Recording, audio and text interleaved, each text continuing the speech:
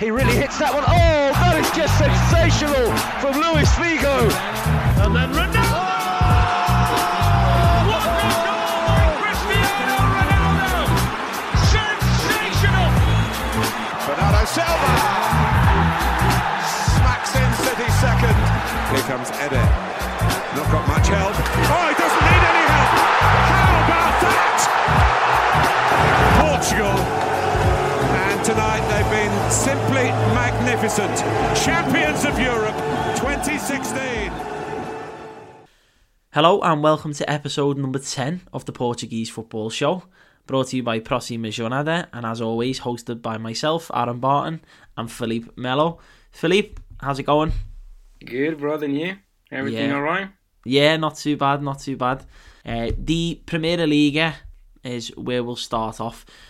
As usual, the lot of interesting stories both at the top of the table and at the bottom of the table, and especially in the last couple of days, maybe last week, lots of fixtures have had lots riding on them, and there was another game. We'll start off the game that's literally just finished about an hour ago.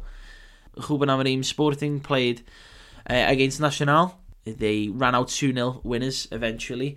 The another two late goals, something that Sporting have sort of developed a bit of a penchant for this season, especially goals coming from defenders. I actually made a post on Próxima Jornada before to say that 26... And what amazing post it was. It was a very, very good post, very good statistic. 26% of Sporting's goals this season have came from central defenders, so not just defenders. So we're not including the likes of Pedro Porro, Nuno Mendes. This is just central defenders. So Fidel, Luis Neto, Gonçalo Inácio, and obviously goleador Sebastian Coates.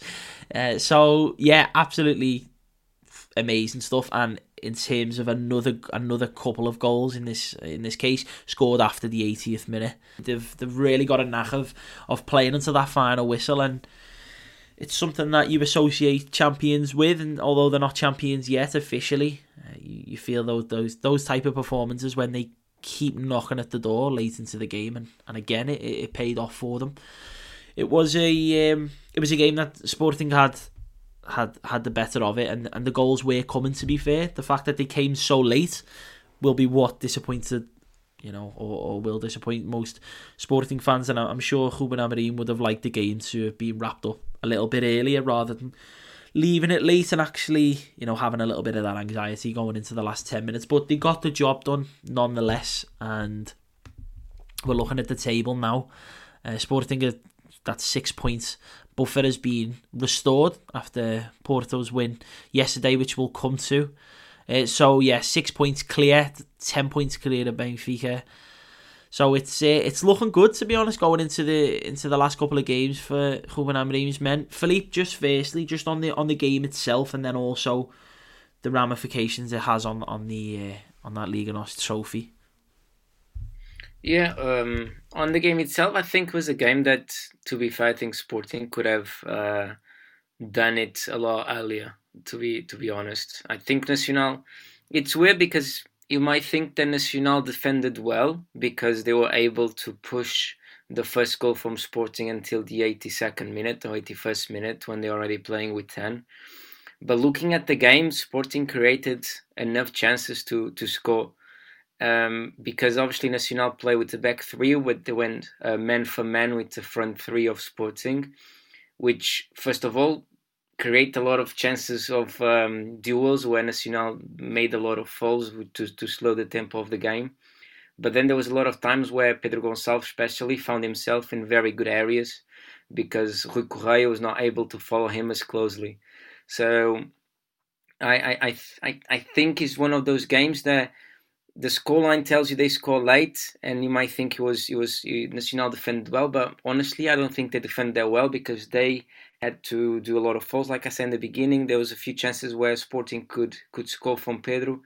Then a lot of times where Sporting was able to open the game, both on the left or on the right, where Nuno Mendes and Pedro Porro had chances to make crosses in the box, but the final pass was not there. So I think, to be honest, it was an easy win as it can be. I think Nacional just is not good enough to be honest. Even to find this game plan, they made a lot of mistakes where you would expect them not to make.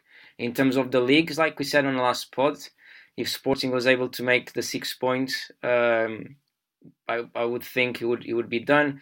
They made 4. Now with these 3, obviously 7. They have 6 points ahead of Porto. Porto next weekend, or midweek actually, goes and plays against Benfica. Sporting before that plays against Rio Ave. If Sporting wins, then the pressure on Porto will be very, very high for the Benfica game, because for one hand they might look at Sporting and think it's just already too far, because if Sporting wins, it will be 9 points from when Porto starts the game.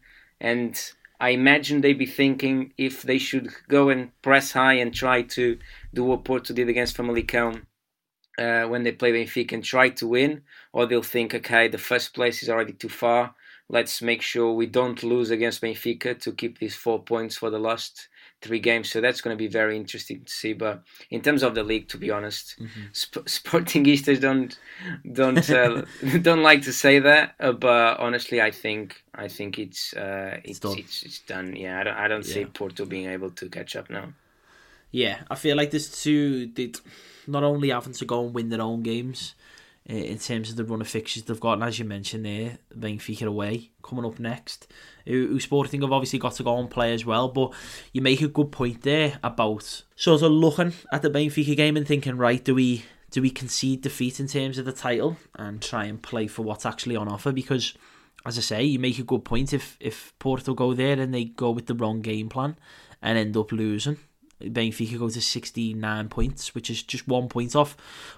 They'll never want to say it's done until it's done, and they won't want to approach the game with the mentality of try and go ahead, but not be too overly, not be too overt in terms of their attacking, because they won't want to get caught, and they won't want to put themselves, they be vulnerable against the Benfica side that's capable of.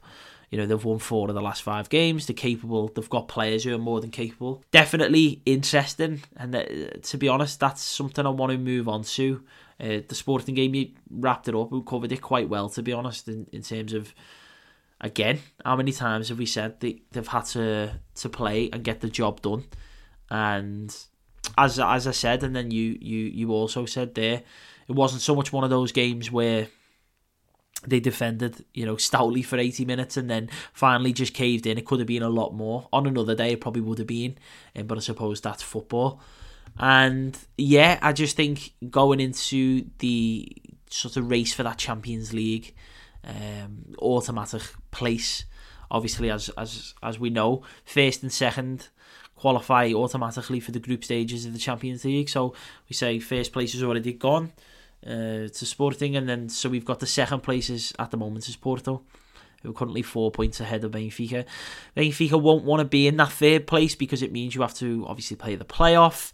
It also means it affects what you do in the summer. It affects your plans for the season, because as we saw last season with the qualifier for Benfica, that didn't go so well. They ended up dropping into the Europa League.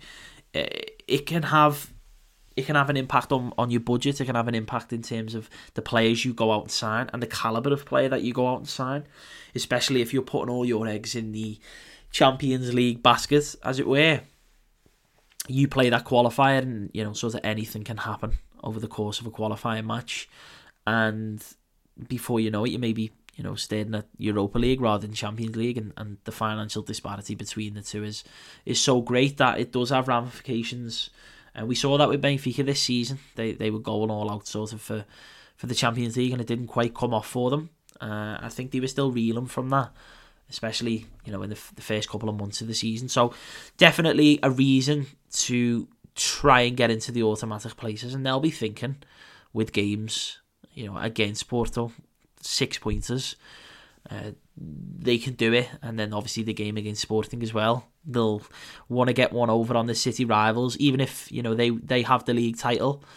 Beating them in the derby, especially at home, will be something for them to take pride in. So definitely an interesting one, and I want to move on to the Porto game because it was an entertaining game, and it was a game, especially towards the end, we saw Famalicão come right back into it. But just before I even speak about the game itself, when the teams came out, you saw something that we predicted that was going to happen, and that's they opted to change it up a little bit. It looked like Porto had ran themselves into the ground in the last couple of months, with the Champions League and then Primeira Liga itself. And I think, to be honest, the title looking like it was gone, and then it coming back into the picture will have also had an impact, because if they felt like the league was still gone and that points gap was still sitting around 10 or possibly even more, Porto then perhaps take the foot off the gas a little bit,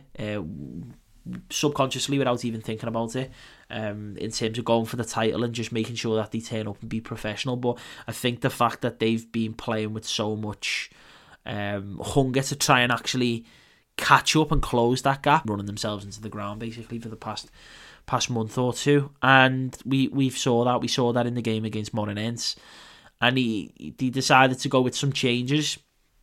Chico Conceição started, Marco Grujic came in and started, Tony Martinez came in, started, Diogo Leite started. These are all players that usually you would see them, with the exception maybe of Grujic. He's been starting a bit more, starting in the Champions League in Sergio Oliveira's absence. But these are players who usually, are on the bench and come in perhaps in the second half. So they changed it up to try and go with a bit more of a fresh approach.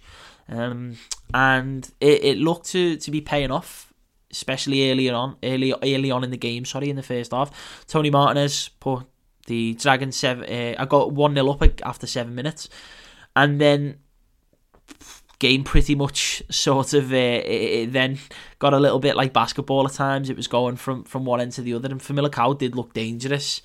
They ended up equalising in the half, and then, as I say, the second half is where it got a little bit interesting. Mehdi Taremi scored after just on the hour mark from the penalty spot, and then Marco Grujic with his first goal for the club. It was a fine header, to be fair.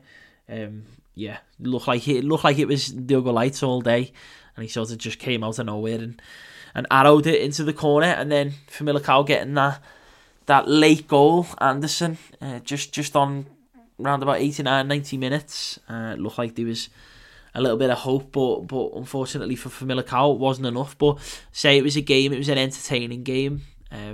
Tactically, it was an interesting one. I know Felipe will probably have something to say about that. And again, it was another game where Porto were giving themselves an uphill task, because even at 3-1, as soon as they conceded to go to 3-2, it was a nervous couple of minutes, and they can never seem to just get the job done in the easiest of fashions. Get to 3-1 and possibly get to 4-1 and then just not have to worry. But credit to Famalicão for trying to come back that performance. But Philippe, what did you make of the Porto game in terms of, say, tactically, but also in terms of the changes that, I'd say Conceição, but he actually wasn't on the touchline. But the changes that Porto made, did you think it had an impact on the performance? And did you think that the players who were chosen to come in, did you think they give the manager anything to think about in terms of starting games in the future?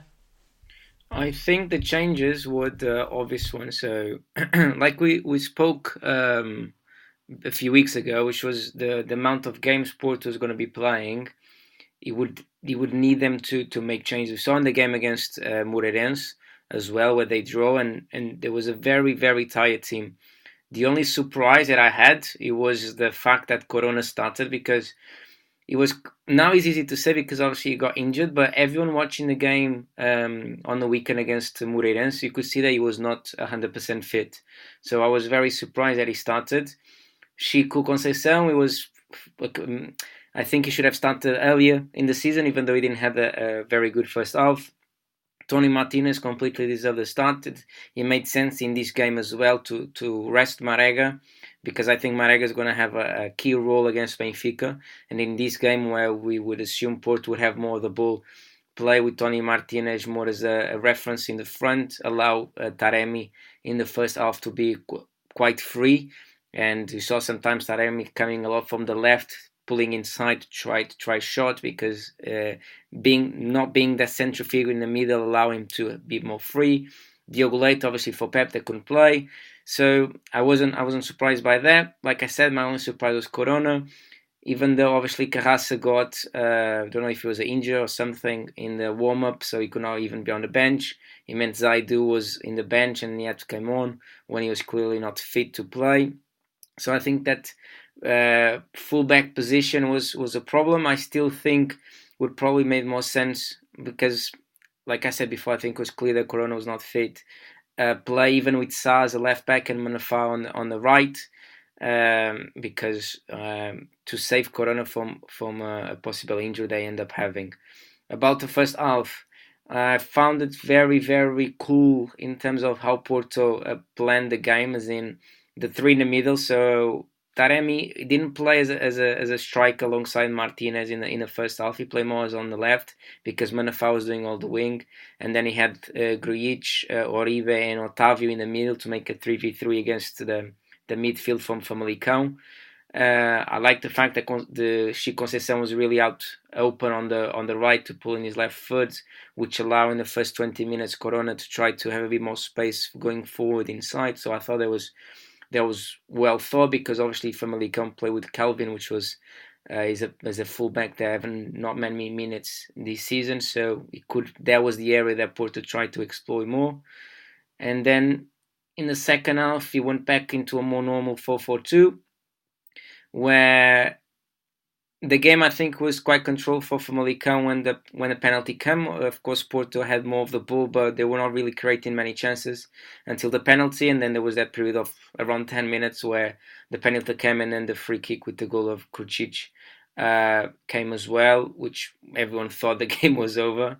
I was ready to go to bed when Famalicão ended up scoring the 3-2, and then they had the three corners at the end of the game. But I liked the first half because of the difference where Porto show up in the second half. Even though they made the changes and they end up scoring the two goals, it was more of a normal Porto performance, to be fair. But I still think there's a lot of players that are completely way over their limits. I think Manafá is not going through a good moment either because of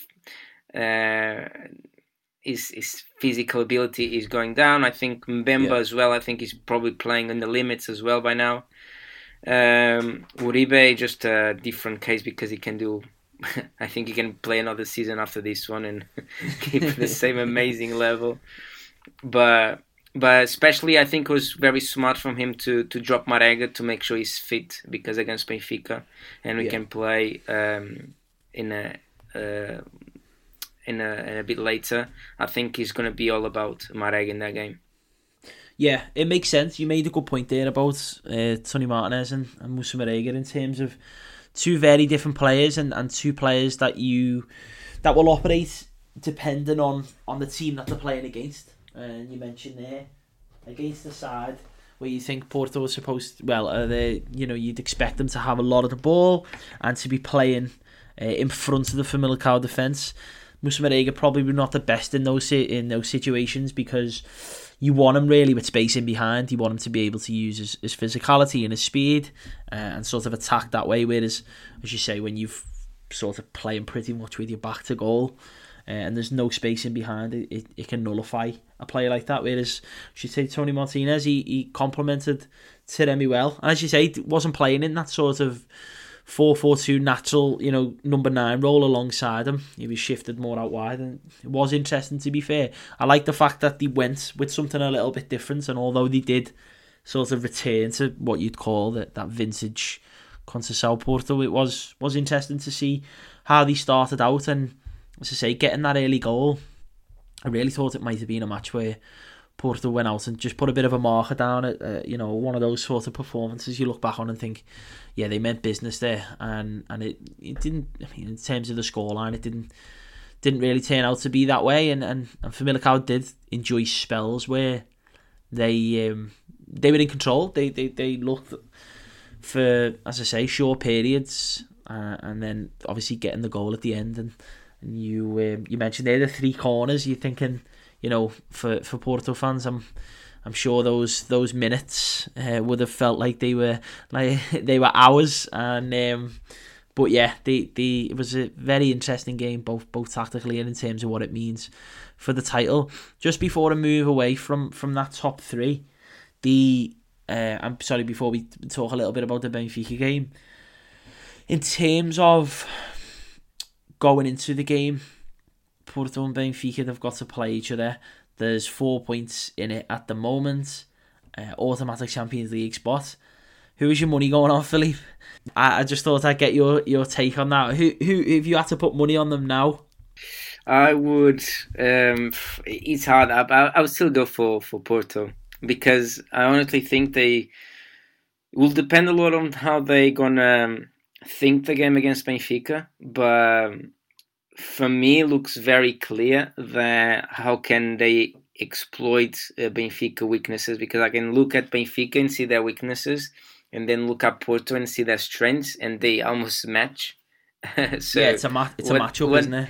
Yeah, so when it happens, it's hard to go against Porto, because but then if Porto tries to go and think, okay, we still have a chance to win the title, and they go and press like crazy and not really play to their strengths against Benfica, then it will be different. Obviously, physically is my as well a biggest issue, but I still go for Porto. It's hard for me, because we don't even know which Benfica are going to turn up as well, because it's such a team that goes from 80 in the same game, and we're going to speak now about Tondela game. And in the first 20 minutes was one of the best Benficas of the season. And then especially the second half, you could think Tondela, if they score here, they're going to draw the game, because Tondela was clearly over Benfica and they had so many good chances. So it's hard to predict. Yeah, no, 100%. And we'll move on to that game before we go to the other end of the table. They ran out 2-0 winners away at Tondela. But as you say, that sort of first 20-25 minutes, they scored both the goals in that time. They had the Bizzi goal and then the Everton Cebolinha goal, which is an absolute cracker. If you haven't saw that, go and watch that. Go and find that on social media, on Twitter or on V Sports. That was an absolute belter. And they had a couple of other chances. Seferovic, I think, after maybe 10 or 15 minutes, there was a chance which cut across. Type of miss that he's pulled off a couple of times this season. Yeah, he had won the same thing last week. Yeah, it always seems to just bobble up in front of him, and he just makes a hash of it. And I always think when you watch those slow motion replays, they always look harsher. They always look a little bit worse, because obviously there's one thing that annoys me on him, and annoys me as well, that I'm pretty sure all the coaches already told him, but he keeps doing this, which is his last stride before he makes contact with the ball is always the overreach. Yes. That's why the ball always goes up, because his back is leaning back. It's too much backlift, isn't it? Yeah. Yes, so you need to keep your stride, and the last one or the last two before you make contact need to be shorter to make sure you have absolutely control of your body. And he does that every single time that he hits the ball, the last one, because he wants to make sure he gets there on time. Yeah. It's so long that then his contact is never strong. And it's very annoying, because I'm pretty sure every coach in the past already told him this. If he didn't change so far, he's not going to change it. No. I think he's pretty much the finished article now, isn't he? But in terms of he's frustrating, because the reason why he scores so many goals, and the reason why he's Benfica's top scorer, and the reason why he will constantly be at the top or near the top of top scorer chart, is because the man knows where he needs to be on a football pitch. That's why he puts the ball in the back of the net. He reads the game well. Exactly, but then that's what's also so frustrating, because you speak about like the misses and stuff, and then you think for him to even have that many misses means he's been in that opportunity, he's been in that position to score. Now, a player who's not him may not have as many misses, but they probably don't have as many chances as he does as well, because he does, as you say, read the game well. He knows when to, especially when crosses are coming in. He has a great knack of knowing when to drop off and knowing what post to go to, knowing exactly where in the box he needs to be. And yeah, I suppose you'd have more chances, you're going to miss more chances. It's just a lot of averages. But no, that's a very good point about about that sort of. It always looks like he's dying to get to the ball, as if like it's the last minute and it's just stretching out. He needs to just be a bit more composed. But yeah, and then after the 2 goals, they both went in under 20 minutes, and then I think they had a couple more minutes. I think it was to about the 25th minute, and then yeah, we saw this Jekyll and Hyde that we speak about Benfica sort of come out a little bit, and to be honest, in the second half they had chances as well. It wasn't like for the next 70 minutes it was all Tondela. It wasn't that, but the performance level just changed completely, and I struggle sometimes with Benfica to figure out how they, because a lot of teams you can talk about their consistency, and it's usually because they'll win a game, draw a game, lose a game, win a game, draw a game, lose a game. Benfica, their consistency, they change within games. Like they will literally put in a completely different performance for half an hour, and then put another performance in and look completely different for the rest of the game. And obviously football is all about spells, and you have spells of possession and periods, but Benfica are one of those teams where they will look like a completely different team for say the second half, and it is bizarre to watch. But Philly, what did you make of the game itself? Yeah, for me the most interesting thing was the first 20 minutes, which was obviously because Otamendi wasn't playing because of the yellow card. He went back on 2 centre backs, but with the ball, the dynamics were the same as with 3 centre backs, because Gabriel was dropping between Lucas and Vertonghen. Then, obviously, they played with Seferovic up front. They had Luca and Rafa coming inside quite a lot, with Everton as well. And then out wide would be Grimaldo and Gilberto, which replaced Diogo Gonçalves, thinking clearly as well about the game on Thursday. On the first goal is something that I would like to point out, which is incredible for a team that on the first 10 minutes to make this type of mistake is is quite shocking. And I think the manager of Tondela must have been screaming in that moment, because when the ball gets to Everton, if people want to and bother to go back and watch the first goal, you have a 6v6 inside the box of Tondela, which you think with 11 minutes play to have a 6 against 6 inside your own box is just crazy.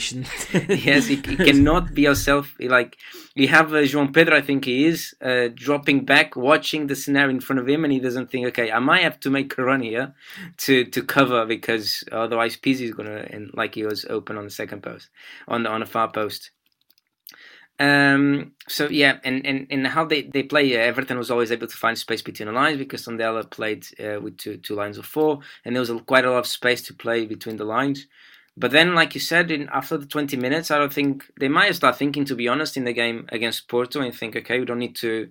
We're already winning 2-0. We don't need to keep the foot on the gas to go all the way.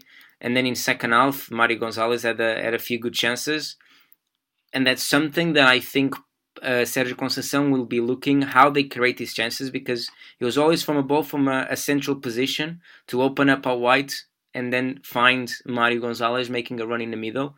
And if I replace it here, Rafael Barbosa from Uribe or Sérgio Oliveira, Salvador Aguilar, that's why I said to think about Marega as a key figure, which is Marega making these runs and stretching the space between Grimaldo and Vertonghen. And then you have Taremi making a run in the middle. If Benfica find themselves like they found themselves against Tondela, on the back foot against better players in Porto, then there will be a big problem. But yeah, it's basically the second half was, if Tondela had scored, it would be a very interesting end of the game to see how Benfica could bring back a gear and start playing again. But otherwise, you could see that Benfica players just happy to let the game go. Tondela created 3 good chances, but they couldn't score. I think even if they were there today, they'd still not be able to score. It's just one of those second halves a bit boring after a while, because you could see that not much would happen. But It was interesting to see how Jorge Jesus changed a little bit without changing the dynamics. That's why when we speak about tactics, he needs to be careful not to be just numbers. It needs to be a dynamic or sub-dynamic inside the game. And then on the other side, you could see how Tondela exploit the spaces that Benfica left, and think about if this is Porto, it will be interesting to see. Seeing these sides, especially the fact that they've got to go up against each other, the two sides we've just spoken about there, Porto and then Benfica, it's going to be such a fascinating game. I think it's almost a shame that the season, say, not over, because obviously the second and third place is still on, relegation still on, that Europa League place is still on, there's still lots to play for, but in terms of the title, because obviously Benfica have got to play Porto, and then they also host Sporting at the top. It would have been a bit more interesting, because it'll still be a very fiery game, and you don't have to worry about that. In terms of if the points at the top were a little bit, they didn't have much of a gap, and also if Benfica were also still in the equation as well as Porto, having to host those two games, potential title deciders, it's almost a shame that Sporting have been so good and managed to run away with it at times, and have now pushed themselves back to 6 points ahead. But you're gonna have a lot of Sporting fans against you now. Oh yeah, they'll be saying, by the sentence. Listen. It's a bit of a shame Sporting being so good. That's from a neutral perspective. But no, I mean, at the end of the day, if there's ever a win to win the title, especially for Sportingistas who've had to wait so long, then it is by getting yourself 6 points ahead. Because to be honest, and I've got lots of friends who are Sportingistas, I think if it was one of those titles where there was only 1 point in it, I don't think they're hard to take it, to be honest, because they even at like 10 points, some of my mates were having heart palpitations, like, what if this happens and then this happens and then this leads to this, and it's like you're making up hypothetical situations. Like, if you're not confident with a 10-point lead, and even now with a 6-point lead, I mean, you can say it's they it's still almost, not oh no, yeah, not at all. So yeah, I think it's for the good in some ways that they've actually got a bit of a lead at the top, because as I say, if this was going down to the last day of the season, there was like a point in it, oh no, I think there'd be some heart attacks in the Lisbon region and beyond. Just going from, I just want to do in terms of the teams near the bottom, because there was some good games, there were some poor games, but just as like a wrap up, just for the relegation, I'm going to go through the results first of all, and then we'll speak a little bit about, because one of the games was very interesting, and another one for another reason, a side I want to touch on. So in terms of the rest of the results in the last day or two, today we had quite a few draws today. There was Portimonense was the earlier game, kicked off at 6. They drew 0-0 to Rio Ave. Rio Ave are a team that got to keep your eye on in terms of what's going on in the relegation zone, because they look like, especially with the fixtures they've got coming up, that they could easily be dragged even further into this. Their league position at the minute sort of gives you that false sense of security in terms of, you think 14th place, but it's so tight down there that they can easily drop into where Boavista or even Ferenc are. And then the other fixtures, the 0-0 Gil Vicente and Ferenc, and another game that's perhaps passed them by, thinking that they should have got a little bit more from it, the Faro side, that is. And then Santa Clara 3-3 with Boavista, by far one of the most entertaining games of this Jornada. And then the first game to kick off the match week, a surprise win. I say surprise win, but to be fair, we actually did a bit of a breakdown of Julio Velasquez's sort of impact since he came into Maritimo, especially his penchant for 1-0 wins. He absolutely loves them, but it came against Braga, and as I say, surprising, but also at the same time, you're looking at Braga's results, and just one win in the last 5 for Braga there, Philippe, with that team we've spoken about in terms of when they were in the Europa League and they were playing constantly. It almost felt like it was keeping them going. It was keeping the energy in the legs, and they were going into each game sort of with that attacking intent, and it's sort of just fizzled out a little bit for them. But just before we get onto that, as I say, we've a lot of the teams there, Nacional, just going from the table from 18th place upwards, going up towards the table, the top of the table. Nacional, Farense, Boavista, Famalicão, Rio Ave, Gil Vicente, Marítimo. When we done the relegation pod a couple of months ago, maybe, we spoke about 34-35 as being safe, and I still think, because Boavista is on the playoff places, 29 with 12 points to play, there will be 6 points to get 34. They might do those 6 points, but it's hard to think that Belenenses or Portimonense don't make any points until the end of the season. So I think if you are 34 now, you are safe. Underneath that, then what about Marítimo? I mean, they're I don't think they still safe. Ooh, that's actually something I want to get on, because I think they were in such a precarious position, and I think form-wise, they do deserve credit. They do deserve us to actually praise the recent form. They've actually 4 wins in the last 5. They're up there with the most informed team in the league, because I think Sporting have only had 3 wins in the last 5.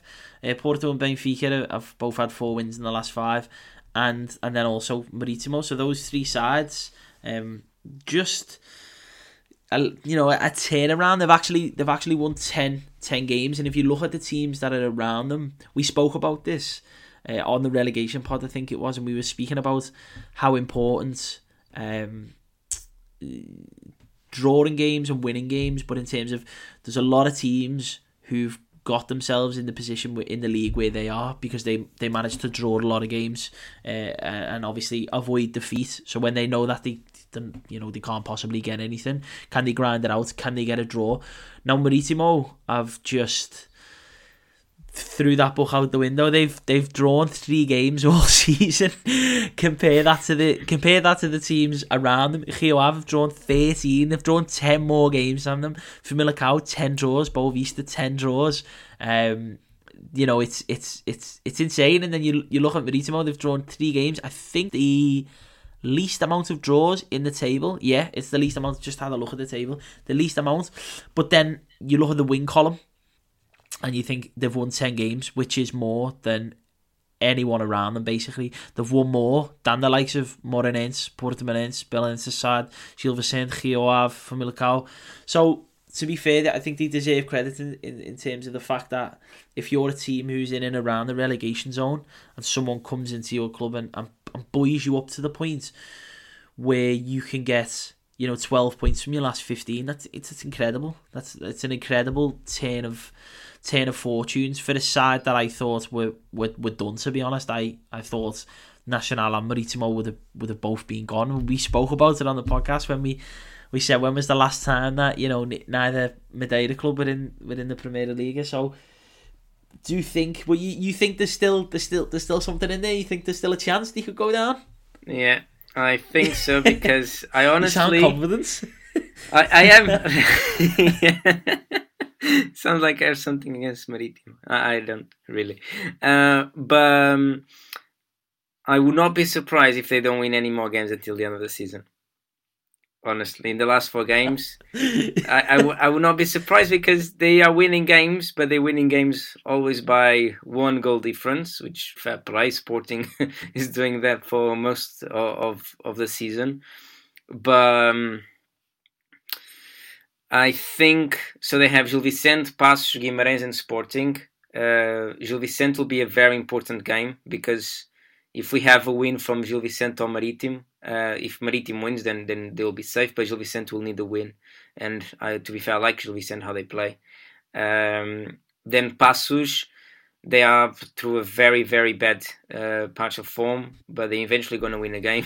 Yeah, tough spell. It's been a really tough spell. Yeah, eventually they're going to turn around. It's going to have to turn around at some point, isn't it? Yeah, Guimarães will depend if they are still fighting for... If the 6th place is already secure by then it might be an easier game for Marítimo. If Guimarães still needs a win to secure the 6th place at this time, then it'll be tricky again. In the last game of the season will be Sporting in Alvalade. Either way, even Sporting is already won the title by then, would they still want to finish strong because they're going to try to go if by then they still have the chance, for sure they're going to play the strongest team to try to go the whole season without defeat. So they might win the next game and it's done. But if they don't win the next game, then I can see a last 3 games of the season quite tricky for them. Okay, to be fair, you make good points. I still think, to be honest, I mean, if you're looking at those fixtures, I think they'll take another 4 points from those 4 games. To be honest, I think there's a win in there. I don't know who it's against. I don't know whether Paços' away is again Gil Vicente at home, Vitória at home. Oh, I don't know. And then, as you say, going into the last day of the season, that's the one game that I can see them getting nothing from, because even if they manage to stifle Sporting for 90 minutes, you know for a fact Sebastian Coates is going to score in the 95th minute anyway, so it doesn't matter. So it literally doesn't matter. Sporting are the team at the moment that just cannot be denied, even when you think, Marítimo I think could be 3-0 up and Sporting could still come back to win 4-3. And but all jokes aside, I do think it's going to be such an interesting one going into, and it's there's a reason why we devoted the whole relegation podcast to it, an hour long speaking about it, is because especially in recent years, I haven't felt this gripped. I haven't felt this sort of drawn in by the relegation zone, and we made the observation earlier on in the season when we said there hasn't been one whipping boy, as it were. There hasn't been one team who are a guaranteed 3 points and they get relegated on they finish the season on 13 points or something stupid. Whereas this season is sort of teams have shown that they can take points off each other, and also obviously the fact that we now have the relegation playoff is exciting as well. The fact that you've got that sort of playing against a team fighting for their life to come up into the Premier League and obviously secure everything that comes with that. Sort of the glitz and the glamour of playing against Portugal's best and brightest, and then obviously the financial effect that it has. And then you've got a team, again on the other hand, 16th place team who desperately don't want to drop into the Segunda Liga for, there's a league which has got talent in it, no doubt, but you want to be playing in the top flight. It's the same in any country. So very, very, very interesting one. I think we'll probably have to revisit that relegation pod, and I might every week we're going to be talking about it, because it's not going to go away, is it? It's not going to go away. And I think just one quick remark on that, because a lot of people are comparing this playoff spot as with the German league, the Bundesliga, because they're basically where they copy it from. And in Germany, I don't remember, but probably in the last 20 years, only twice the second division team was actually able to win the playoff and move up. But in Portugal, it's different, because right now would be Boa Vista against Académica, and it's not a fact that Boa Vista would win against Académica. Oh no, because the teams are a lot more closer than in Germany. So. Mm-hmm.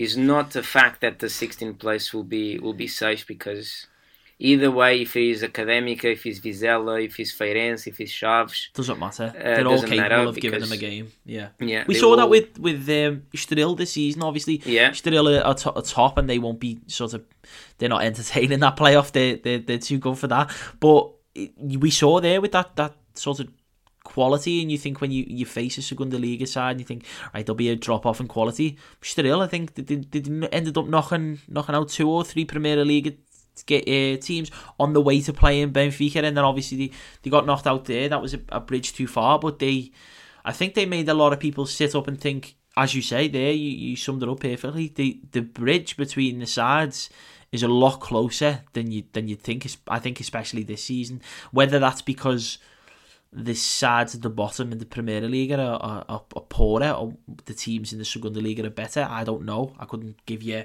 an exact reason as to why that is, but as you say there, whether it's Boavista, Rio Famalicão, they go up against, you mentioned there, Arouca, Vizela, Academica. It doesn't matter, and the game is there's such big implications for the game itself that obviously there's a whole other side of it, the pressure and stuff, but it's definite. To be honest, I can't wait for the playoff game. I cannot wait can't wait until we know what two teams are playing each other. And as you say, the Bundesliga, it's probably got to the point now in the Bundesliga where they go into those matches and they already sort of know the gap in the quality is probably too big, and hence why, as you say, they're 2 times in the last maybe 20 times or whatever it was. Whereas in Portugal, I don't think you'll get that, to be honest. I don't think the Segunda Liga side are just going to roll over and have the belly tickle. I don't think it'll be like that way at all. So really looking forward to that. I'm going to have to put some stuff into a podcast in the future take little excerpts from our relegation podcast and see what we got right and see what we got wrong. I'll play them. I'll get them ready, the clips, and I'll play them live on the podcast, and we'll have to listen back, and then we'll have to comment, because I'll have had some bad ones, and I'm sure you will. But to be fair, we'll have got quite a bit. We got Nacional right. Yeah. Yeah, we got Nacional right. Sorry to any Nacional supporters. Nacional fans, yeah. But you're the that's the thing we got sort of right. I know you just want Maritimo to go down just so you can say that I predicted it. You don't want to be wrong. Whereas I'm okay with being wrong. To be fair, I there's one team that I'm more worried about than Maritimo. I still think they're not 100% safe, but I really worry about Rio Ave. Yes, that's what I was going to ask you to get on to. Yeah, that's for me the team that will be, because they have 2 games at home, but both of them, one is against Sporting on Wednesday, and then obviously the other one is against Porto. And thinking that the 2 home games, which in theory will be the ones that you are more tend to win, it doesn't make it easy at all. And then just to keep it in contest, then they play as well Santa Clara, which not going to be easy either, because Santa Clara, by the looks of it, is going to be fighting for the 6th place. And then in the last game, then yes, they have a easier game in terms that if we think Nacional is already relegated by then, they go away in Madeira to play Nacional. So, and I know you have a very juicy stat about Rio Ave. Yes, indeed. I've completely forgot all about that, to be honest. That was very, very juicy stat. So at the moment, and it sort of supports what Philippe is saying there about, and I was speaking a little bit earlier as well, that they're in a sort of position that will deceive you in the table if you just look at the column of 1 to 18 and you look at them in 14th place and you think, but it's sometimes that league position can be a little bit deceiving. So they are actually the only side in the Premier League at the moment who haven't won a game in their last 5 games. So every single side from Sporting right at the top down to Nacional in 18th have managed in their last 5 games to at least have won once. So, but Pasos are sort of they're getting there. They've only got 1 win in the last 5. Santa Clara got 1 win in the last 5. Moreirense 1 win in the last 5. Gil Vicente 1 win in the last 5. Famalicão 1. Boavista 1. Farense 1. Nacional 1.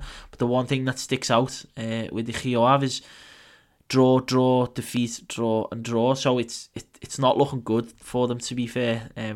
4 points out of a possible 18. So and then you mentioned there the 2 fixtures. You usually want your 2 home games to be against teams who are sort of you think you've got a 50-50 chance going into the game with, and then the away games you sort of take them as if you're playing away against Benfica or Sporting or Porto or Braga or Guimarães, you're probably thinking there's less of a chance for us here today. So if we don't get anything, we never expected anything. But in this case, as you say, the 2 home games are against first and second in the table. I mean, it couldn't be tougher for them if it tried. So very interested to see what happens there. And the thing is with Rio Ave as well is they've got talented players in there as well. They've got some players that I like. I mean, there's a lot of players that, especially Sportingistas listening to the podcast, will be aware of, because there's so many ex Sportingistas that are there. Players that can do a job and are talented, like some Giraldes and the Gelson Dallas there, Camacho, Carlos Mane, and just to name those Sportingistas. So I mean, someone's got to go. That's the thing. Someone's got to go down. You can always go through a team, I suppose, and say, well, they've got this type of player, they've got this player, and we do that all the time. We say, I cannot believe they're down there when we speak about like the likes of Boavista, and even with friends in terms of the way that they play, the fact they've got someone so dynamic in gold. But as you say, someone's got to. There's got to be another team who goes down alongside Nacional. So. That's it, and I'm saying that the level of roast that we are giving to Nacional in this podcast. I'm sorry. You know what though? What's mad is if they we're saying they're definitely down, but Friends aren't. Nacional only need to win 1 game and they go level on points with Friends, and 2 points behind Boavista. So it's definitely not done for them. I mean, they've won more games in the last 5 than Rio Ave. So I mean, if there's any hope, it's that those switch positions for Nacional. But yeah, it's been very interesting indeed.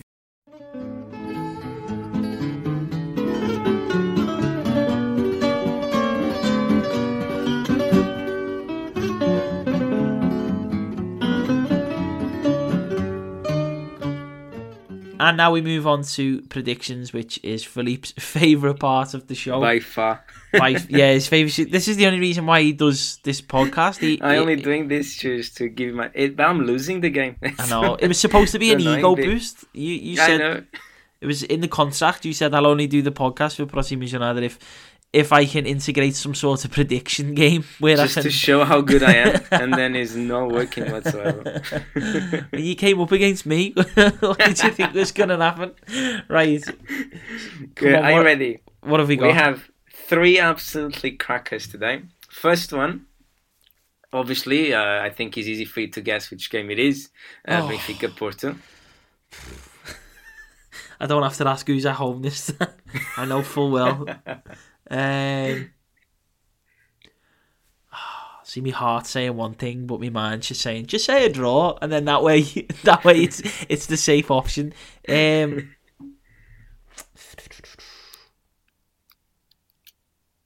am going to go with the draw. I'm going to go with an X. I'm going to go with an X. I'd be more, if I'm being honest, I'd be more leaning towards a Porto win than Benfica. I think they'll trouble them more than Benfica, but I don't know. I just can't see it, to be honest. Yeah, I'll go with a draw. Okay, I went for Porto win. Like I've been speaking about throughout the podcast, I think when there's the strength of the team match the weakness of the other team, is quite hard to look past that. Then the other games, we're going to go to the Segunda Liga. So we have 2 big games this week. First one, Vizela against Feirense. And before you ask, Vizela is playing at home.